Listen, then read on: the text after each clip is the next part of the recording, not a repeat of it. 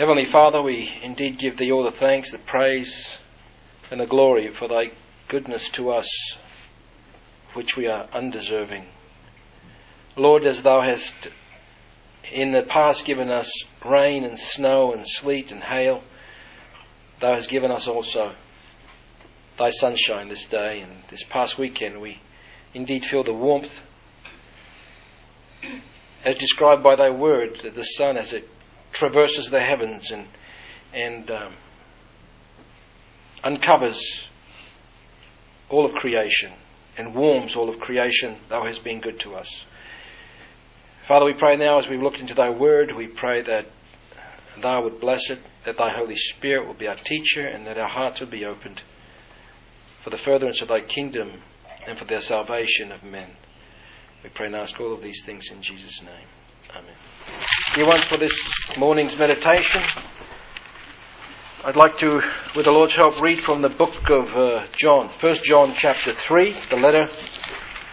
first letter of John chapter 3. Behold, what manner of love the Father hath bestowed upon us, that we should be called the sons of God. Therefore the world knoweth us not, because it knew Him not. Beloved, now are we the sons of God, and it doth not yet appear what we shall be. We know that when He shall appear, we shall be like Him, for we shall see Him as He is. And every man that hath this hope in Him purifieth himself, even as He is pure. Whosoever committeth sin transgresseth also the law, for sin is the transgression of the law. And you know that He was manifested to take away our sin, and in Him is no sin. Whosoever abideth in Him sinneth not. Whosoever sinneth had not seen Him, neither known Him. Little children, let no man deceive you. He that doeth righteousness is righteous, even as He is righteous. He that committeth sin is of the devil, for the devil sinneth from the beginning. For this purpose the Son of God was manifested, that He might destroy the works of the devil. Whosoever is born of God doth not commit sin, for his seed remaineth in him, and he cannot sin, because he is born of God. In this the children of God are manifest, and the children of the devil. Whosoever doeth not righteousness is not of God, neither he that loveth not his brother. For this is the message that ye have heard from the beginning, that we should love one another. Not as Cain, who was of that wicked one, and slew his brother. And wherefore slew he him? Because his own works were evil, and his brother's righteous. Marvel not, my brethren, if the world hate you. We know that we have passed from death unto life, because we love the brethren. He that loveth not his brother abideth in death. Whosoever hateth his brother is a murderer, and ye know that no murderer hath eternal life abiding in him. Hereby perceive we the love of God, because He laid down His life for us, and we ought to lay down our lives for the brethren. But whoso hath this world's good, and seeth his brother have need, and shutteth up his bowels of compassion from him, how dwelleth the love of God in him? My little children, let us not love in word, neither in tongue, but in deed and in truth. And hereby ye know that we are of the truth, and shall assure our hearts before Him. For if our heart condemn us, God is greater than our heart, and knoweth all things. Beloved, if our heart condemn us not, then we have confidence toward God. And whatsoever we ask, we receive of Him, because we keep His commandments, and do those things that are pleasing in His sight. And this is His commandment, that we should believe on the name of His Son Jesus Christ, and love one another, as He gave us commandment. And he that keepeth His commandments dwelleth in Him, and He in him. And hereby we know that He abideth in us by the Spirit which He hath given us. May the Lord bless the reading of His word.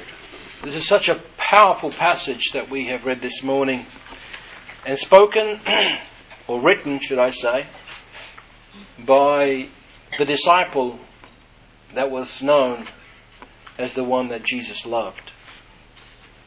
And we have heard, as we have read together, that in the beginning He gave us this commandment. And you can go to chapter 1, and He says, that which was from the beginning, that which we have heard.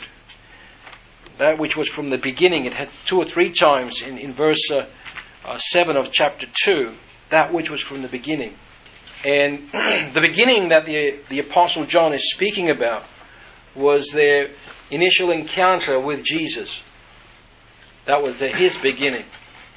In his Gospel, he talks about another beginning in the very first chapter, where he talks about, in the beginning was the Word, and the Word was with God, and the Word was God. The same was in the beginning with God. That's another beginning. But that beginning was from eternity past. And he was speaking about Jesus Christ being the same nature as God, the part of the Godhead, which is very hard for us to understand. But He was with God in the beginning. The beginning that we have read about here in John is when they first came to know Christ. And what was the teaching that they heard from Christ, as we heard, was to love one another. To love one another. John the Apostle, I believe, is known to be the apostle of love and truth. Of love and truth. He speaks so much about the truth, he speaks so much in love, and they've got to be together. Sometimes people don't like to hear the truth when it's spoken in love, because the truth hurts. They don't want to know things about themselves. They don't want to know what's wrong with them. Or at least in front of people. They don't want to be put down. They don't want to feel inferior, or that they're lower, or something's wrong with them. But if we truly love someone, we will tell them. We will tell them there's a serious problem that needs to be fixed for their good, for their own good. And we need to receive the same from others for our own good. And that's what the Apostle John is speaking about here. This chapter talks about, in great depth, or over and over again, maybe not so much in great depth, but over and over again, it speaks about the love of God, the love for your brother, and it talks about sin and how they are related. Behold, what manner of love the Father hath bestowed upon us, that we should be called the sons of God. What manner of love the Father has bestowed upon us, that we, humans, frail, fickle, sinful, hateful, that God would name us as His children, that God would adopt us as His sons and daughters. Many perhaps envy royalty in this world, and they see how they live in luxury and in preeminence, and that is nothing compared to be a son and daughter of the King of Kings and the Lord of Lords. And this is the love that God has bestowed upon us. As unworthy as we were, we have become those that have believed in the name of the Son of God and have accepted His forgiveness through repentance and faith. God has bestowed this high, as Ephesians 4 says, this high vocation, this calling that we are called with. And then he says, therefore the world knoweth us not, because it knew Him not. And on the next page, it says, marvel not, brethren, that the world hate you. So the world doesn't know us because it didn't know Christ.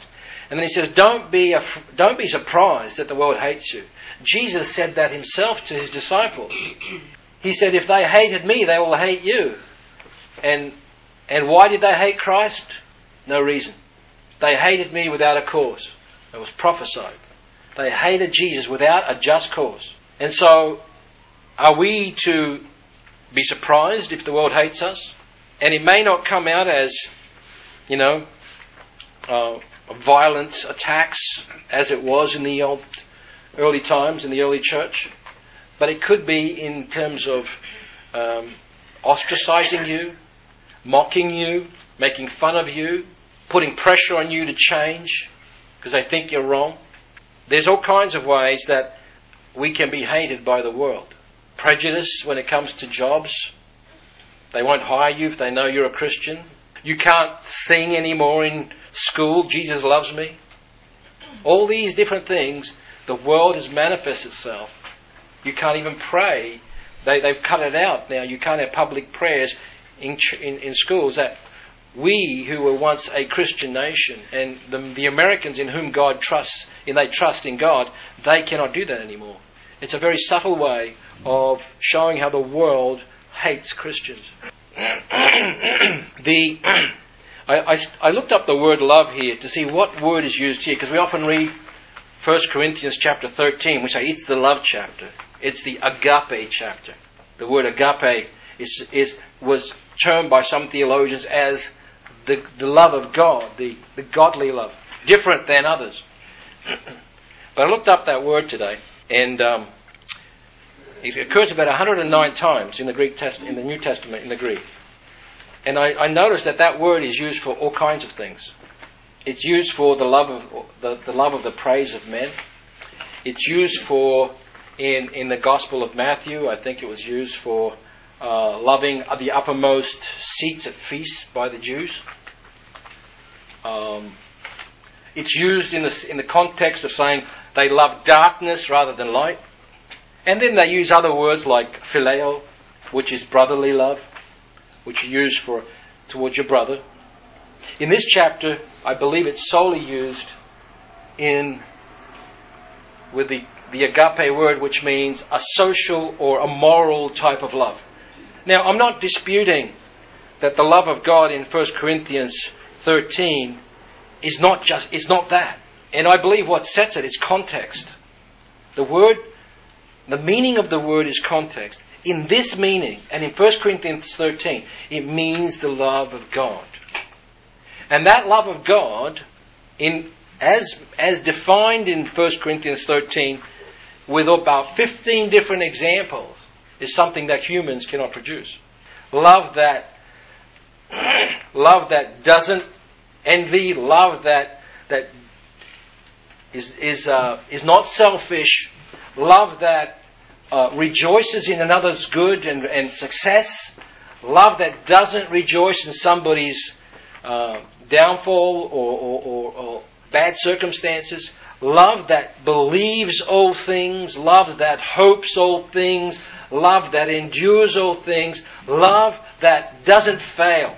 Only God can produce that love. The first fruit of the Spirit, as written in Galatians 5.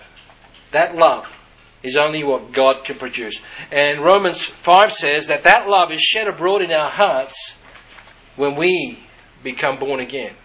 When we are justified by faith in His blood. That love is shed abroad in our hearts. And that is the love that 1 John chapter 3 is speaking about.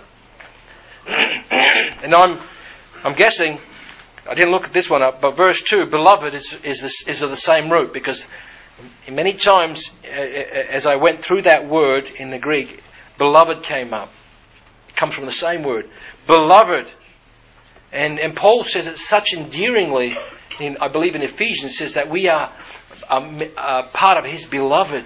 We are part of His beloved. It's like His first love, like someone that when they're getting married, that's their beloved.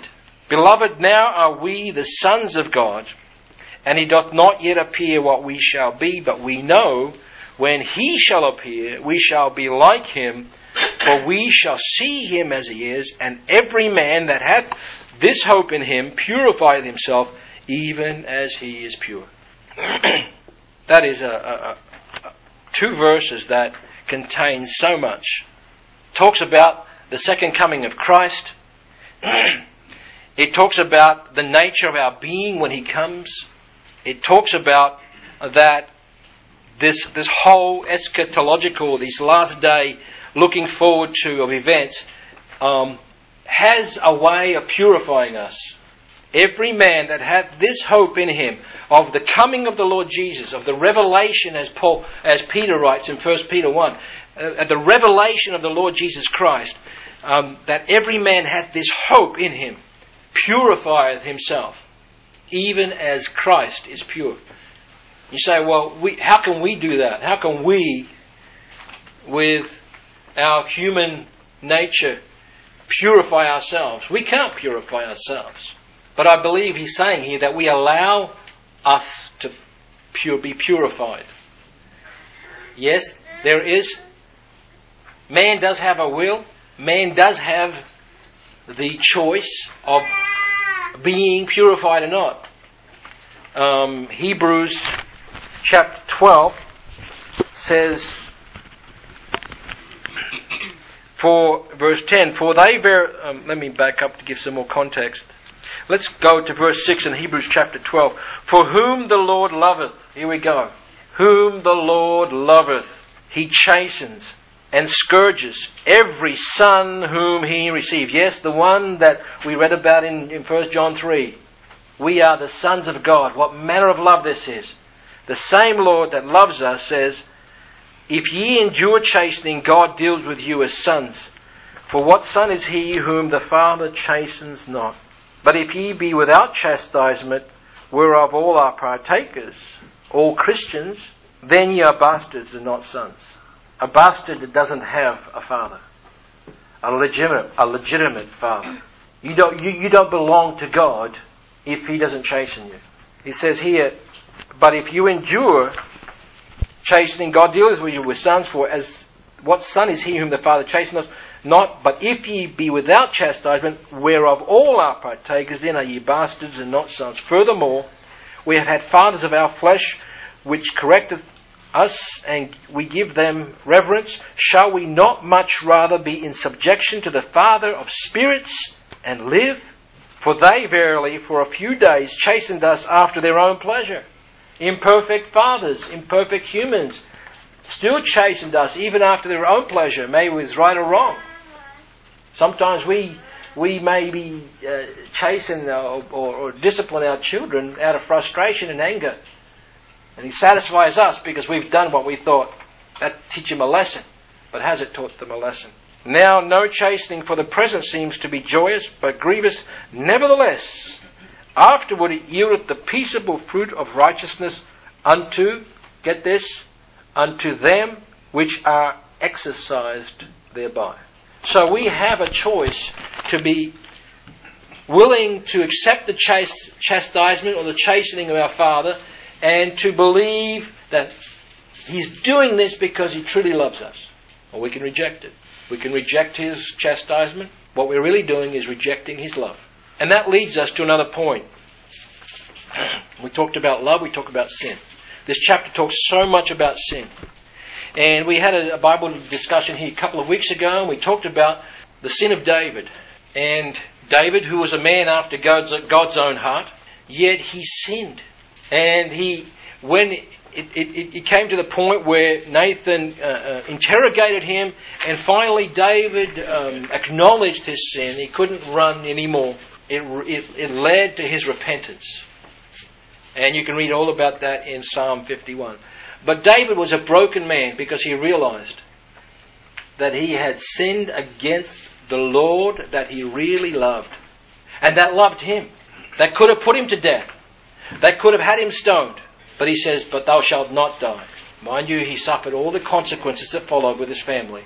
But God spared him. And God gave him a chance. You know, it's the goodness of God that leads us to repentance. Remember that? And God grants us repentance. But it's conditioned. It's conditioned on one thing. On our humility. On our willing to admit. You know, there are many out there that say, you know, you have no choice in the matter. God makes you repent or He doesn't make you repent. It's not your choice, it's God's choice. And they say that the fact that you can repent and you can humble yourself before God gives you the power. The power is in your hands whether you're going to receive forgiveness or not, because you have that in your hands to do. No, it can't be that. Therefore, God makes you repent. Well, That's a fallacy. Because the grounds of your repentance is not faith. The basis on which you receive forgiveness of sins is not your faith. That's not the basis on which we receive forgiveness of sins. The basis on which we receive forgiveness of sins, or the grounds on which we receive the forgiveness of sins, is the blood and the sacrifice of Christ. The condition that we are forgiven is our faith. It's a condition that needs to be fulfilled. There's a big difference there. We don't create our own forgiveness. We don't create our own righteousness. We receive it through Christ, but the condition of being forgiven is our faith in what He says.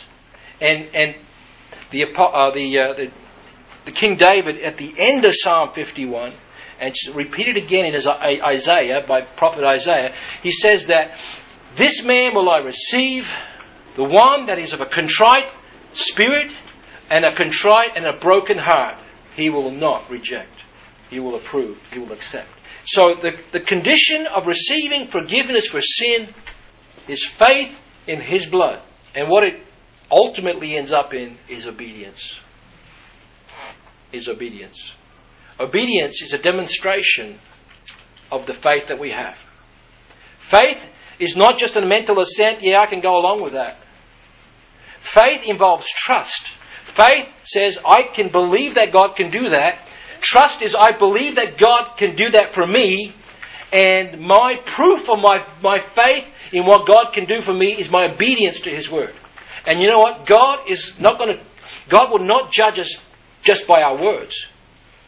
God will not judge us because I say on the day of judgment, God, I believed you. I did all these things. There is a scripture that says, for by thy words you'll be judged as well. But that's not the only thing. That's a work. When you speak something, it manifests a work that's in your heart. What's really in your heart, whether it's speaking, doing, it's still a work. But your words alone will not justify you. The word has always come back to every man. 2 Corinthians 5, every man shall be judged by their works, shall receive according to their works. Why? Because it's an objective judgment. This is what I have done. This is what is really in my heart. That's why James says in chapter 2, he says, you show me your faith by your works, and I'll show you my faith without my works. Who are you going to believe? What's going to be credible? God sees our heart. But He's going to make it known for all that your faith will be tested by your works. That's the whole reason works are included in the judgment of God. Because our faith is going to be tested and tried by our works. 1 Corinthians 3 says the same thing. So, we have the love of God, we have the sin of man, and how the sin of man is dealt with by the love of God. With David, and I believe with all of us, when we sin, we say, what is sin? I think we even read it here, that sin is the transgression of the law. Verse 4, whosoever committeth sin transgresses also the law, for sin is the transgression of the law. But it's not just a cold, you just disobeyed the law, and therefore, because you disobeyed this rule, this is what you're going to get. It's far more than that. The law was God's decree to mankind, God's covenant with mankind that regulated love. It regulates love between God and man, and between man and man. The first 4 commandments, if you read them, let's just go through them briefly in Exodus chapter 20. This is what he talks about the commandments of God, the law. I am the Lord thy God, which have brought thee out of the land of Egypt, out of the house of bondage. Thou shalt have no other gods before me. In some sense, it's like saying, I am your husband to the woman, you will have no other husband. Your love belongs to me. Thou shalt not make unto thee any graven images, or any likeness of anything that is in heaven above, or on earth beneath. I am your husband, you will have no other pictures of some other men in your room, so you can dote over or adore. Thou shalt not bow thyself to them, nor serve them, for I am the Lord thy God. I am a jealous God, and it's good to be jealous. Not envious, jealous. Because jealousy has a protective ingredient. You want to protect what you have. You want to protect so you don't lose it. It's precious to you. Envy, on the other hand, says, I want what the other person has.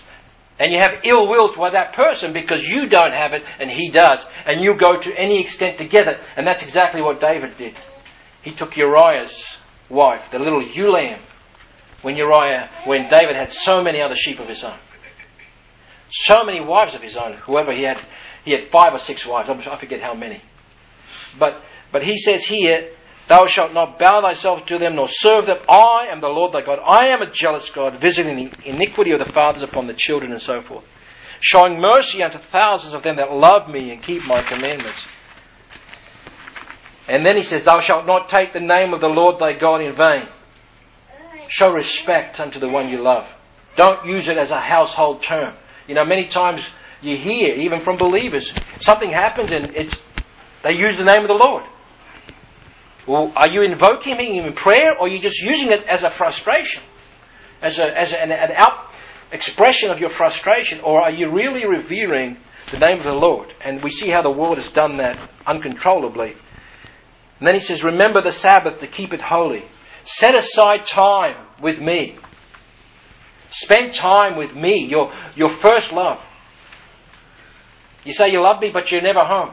And then we can see for the rest, honour your father and mother. Now honouring your parents, man to man. Thou shalt not kill. And we see that in 1 John 3. If you don't love your brother, you're a murderer. What the Lord is saying in Exodus 20, don't murder, because that's not showing the love of God. He's saying, thou shalt not commit adultery. If you don't love your wife, if you're going with somebody else, thou shalt not steal. If you have any feelings or love for your neighbour, you won't take what belongs to him. Thou shalt not bear false witness against your neighbour. You will not spite your neighbour by lying to him, or lying about him. You'll not covet your neighbour's house. This is where envy comes in. Your neighbour's wife, your neighbour's ass, your neighbour's ox, and so forth. It's all about love. The law was given to somehow instruct and regulate love in our lives until we come to the fullness of that knowledge of how important that love is. And when we reject the love of God, we sin. And I believe that is what sin is. The rejection of God's love. Whether you are aware of it or not, we reject God's love. God says, I'm doing this all for you. I prepared this path for you. I've given you this to protect you, to keep you, to guide you, and you have rejected the perfect counsel. Was it Samuel? When God told when they wanted a king in Israel? And God says to Samuel, they've not rejected you, Samuel, they rejected me. The word came from Samuel. They rejected the word of Samuel.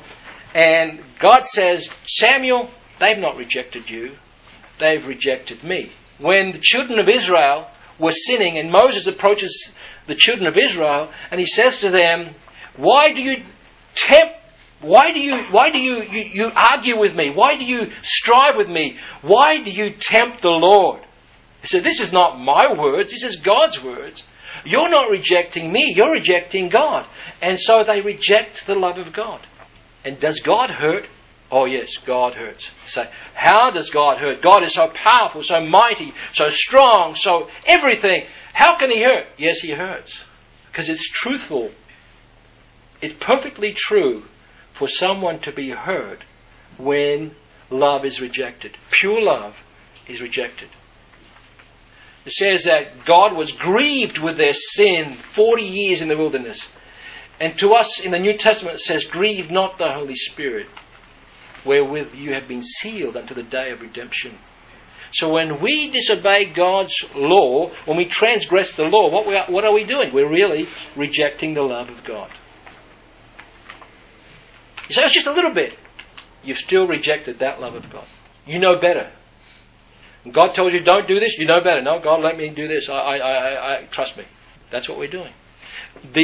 The Old Testament, if you read Hebrews chapter 3 and 4, when they for 40 years were in the wilderness, when they rejected God's way of leading them out of Egypt, He called that unbelief.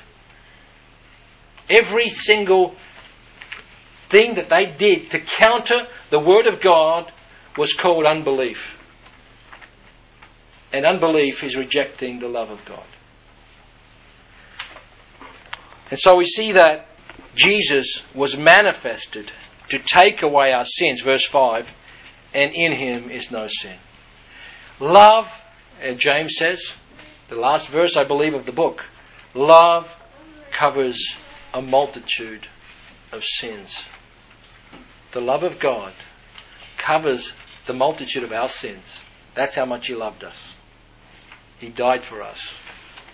And He's saying, really what He's saying in this chapter is, if you claim to love God, that's where the speaking comes in. I love God. Oh, I love God. If we were to say, everyone here, everyone stand up who loves God, everyone would stand up, I'm sure. But He says, well, let's check that. Do you love your neighbour? Do you love your brother? Of course. Well then, if I love my brother, let's check that again. How do we test that? Again, works tests it, doesn't it? Works tests our speech, our words, our professed faith. And says, well, I maliciously gossip about him, or I can't forgive that person, or I have stolen something from somebody, or I refuse to pay my debts, or I do this and I do that. And then you say, okay, so do you equate that to love?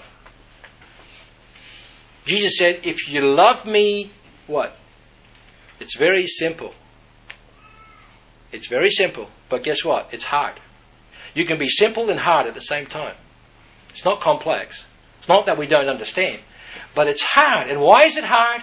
There's one thing that hardens, and that's pride. It's our pride that makes it hard. It's our pride that prevents us from admitting that I've done wrong. And it's not until I get over that huge mountain, that huge hump of pride, that I can now start making progress. You know, in the day of Christ, when He comes, when the books are going to be opened and there's going to be a judgment, it's going to be an open book exam. We've had that in school, open book. Some exams you can go in, you don't have any books there, you have to remember what you learned and you've got to write down the answers. Some exams, you can bring all your books. And then what they're really trying to test you is not your memory, but your understanding of the material. And so you go, oh, I remember the chapter, and you go there, oh yeah, and you put the answer down. Well, it's going to be an open book exam. On the day of judgment, it's going to be an open book exam. The books will be open. And it's not what you've professed. There's going to be a book called the Book of Works. They were open too. That was open. And everything that you have done and I have done, as shameful as it may be, will be brought to light. Unless we've done, I believe, unless we have dealt with them here upon this earth. Because when they are dealt with here upon this earth, God says, I will forgive their sins and remember them no more. And one passage in the Old Testament is Isaiah, it says, or another prophet says, and I will cast them into the sea. It's a metaphor, is that they're buried. I, God, will not recall them and bring them against you. And we have an open book exam. And the real question is how much do I love God? Do I love Him enough that when I do grieve Him, I hurt? I say, God, I'm sorry. You know, think about your wives. Those that, or your parents, for those that aren't married. The ones that you know put everything into your life. And then you go and do something really foolish or really hurtful or spiteful to them. And then you remember, oh, why did I do that? The one that loved me the most and I loved the most, why did I say something like that? And don't say I love my parents if I refuse to ask forgiveness, or even if I knowingly continue to do things spitefully to them. Or my wife, or my husband. It's a short life. And you've only got so many years that God grants you, and you don't know how many they are. You say, well, what can I do about it? 2 Timothy, talking about believers now. 2 Timothy says this. When we do things, and we do things that are dishonourable, we can become dishonourable vessels.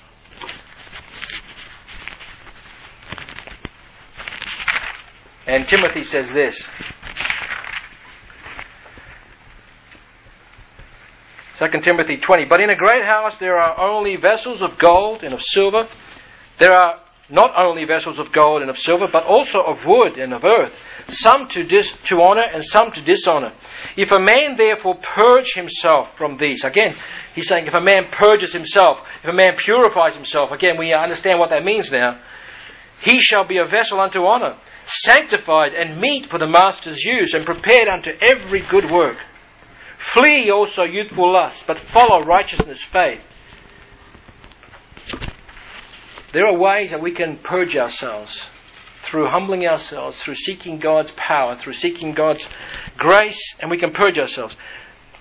When we come to the understanding that we have been living a dishonourable life, speaking to Christians as well, especially in this chapter, we need to purge ourselves. We need to allow God to chasten us. We have to be willing to be exercised by His chastening. And then we'll be able to be used for every purpose of God. One other thing I'd like to bring out in this chapter, and I think it's very important. The writer John says, for example, he uses in verse 9, whosoever is born of God doth not commit sin. For his seed remains in him, the seed of God remains in him, and he cannot sin because he is born of God. Now, if we read it in that tense as we understand it, we say, whoa, that means I make one sin, I'm finished. I'm not born of God. That is not what he's talking about, because if you read the whole letter, you'll see that if a man does sin in verse 7 and 9 of 1 John 1, if we confess our sins, He's faithful and just to forgive us our sins and cleanse us from all unrighteousness. So He's not saying one strike and you're out. And He's not saying that once you're born again, as some believe, we don't sin anymore. That's not what He's saying. If you were to read it in the Greek, as they did it then, it's in the present continuous tense. He that is born of God cannot be sinning. It's an ongoing thing. Your life cannot be a pattern of sin, because that's what you were before you were born of God. You cannot continue in sin. This is where the great confusion is in Hebrews chapter 10, where it says in verse 26, for if we sin willfully after that we have received the knowledge of the truth, there remaineth no more sacrifice for sins. We can sin willfully in many ways. It doesn't mean one strike and you're out. What it's saying, he that is continuing to sin willfully in sin, there remains no more sacrifice for that. Because you are doing this volitionally. You are doing this, you want to do it. You're not even seeking repentance. If you continue that way, there remains no more sacrifice for sin. It's the same thing that John is saying. As a matter of fact, if you go to John chapter 5, 1 John chapter 5, he says, there is a sin that is unto death. I do not say that he shall pray for it. And only God knows your heart, the status of your heart. God knows that. We don't. And God knows when you've crossed that line. God knows what it really, I believe, means is God knows where your heart is right now. And whether He will give you repentance or not. There is a place where God will say no. But I even question whether that person is going to even want to come back.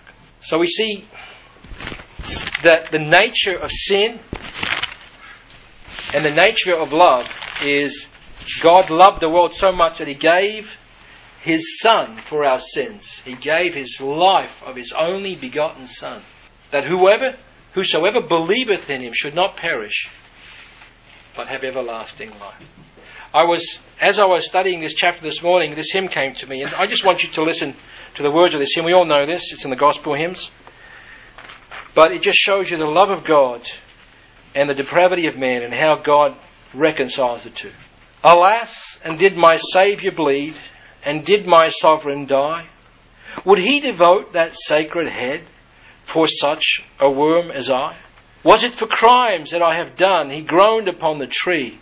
Amazing pity, grace unknown, and love beyond degree. Well might the sun in darkness hide, and shut its glories in, when Christ, the mighty Maker, died for man, the creature's sin. Thus might I hide my blushing face, while his dear cross appears, dissolve my heart in thankfulness, and melt mine eyes to tears. But drops of grief can ne'er repay the debt of love I owe. Here, Lord, I give myself away. 'Tis all that I can do. At the cross where I first saw the light, and the burden of my heart rolled away, it was there by faith I received my sight, and now I am happy all the day. May the Lord bless us.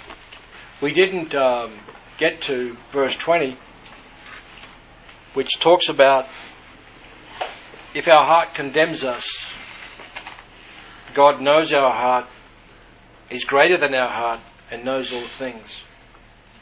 If our heart doesn't condemn us, then we have confidence in God, and so forth. And if you look at the context of that, he's actually speaking about loving in word and in deed. Loving in word and in deed.